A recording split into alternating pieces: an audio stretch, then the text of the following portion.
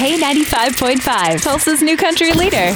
From Tulsa to Nashville, if it's happening in country music, you hear it first with Cait and Bradley's Country Now. It's brought to you by River Spirit Casino Resort. The People's Choice Awards coming up in 2 weeks. Shania Twain set to get a special honor, the Music Icon Award, in recognition of her historic 4-decade-long career as the best-selling female country pop artist of all time. Wow. In addition to getting this special honor, she is planning to perform a medley of her greatest hits at the People's Choice Awards, and we'll be able to catch this December 6th, 8 p.m.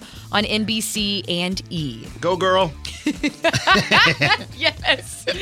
I'm super excited for her coming into town in June. Yeah, absolutely we That's are. going to be great. She's going to rock the BOK Center. That show is June 3rd. Granger Smith surprising fans with a new album last Friday. It was called Moonrise, and it's also the soundtrack for a new movie called Moonrise, which Granger is starring in.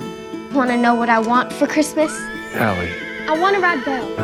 You can't ride that crazy horse, Ellie. She's a couple beans shy of a good chili. Why you gotta ride that one? Because Mama rode her. Good morning. I'm Sam Lynn from the Horse Training Co-op out of Houston. Ellie, this is Sam Lynn, the horse trainer you apparently hired. Can't send her home after she's come all this way. I'm Will Brown. Have we met before? He was a country singer. Sorry.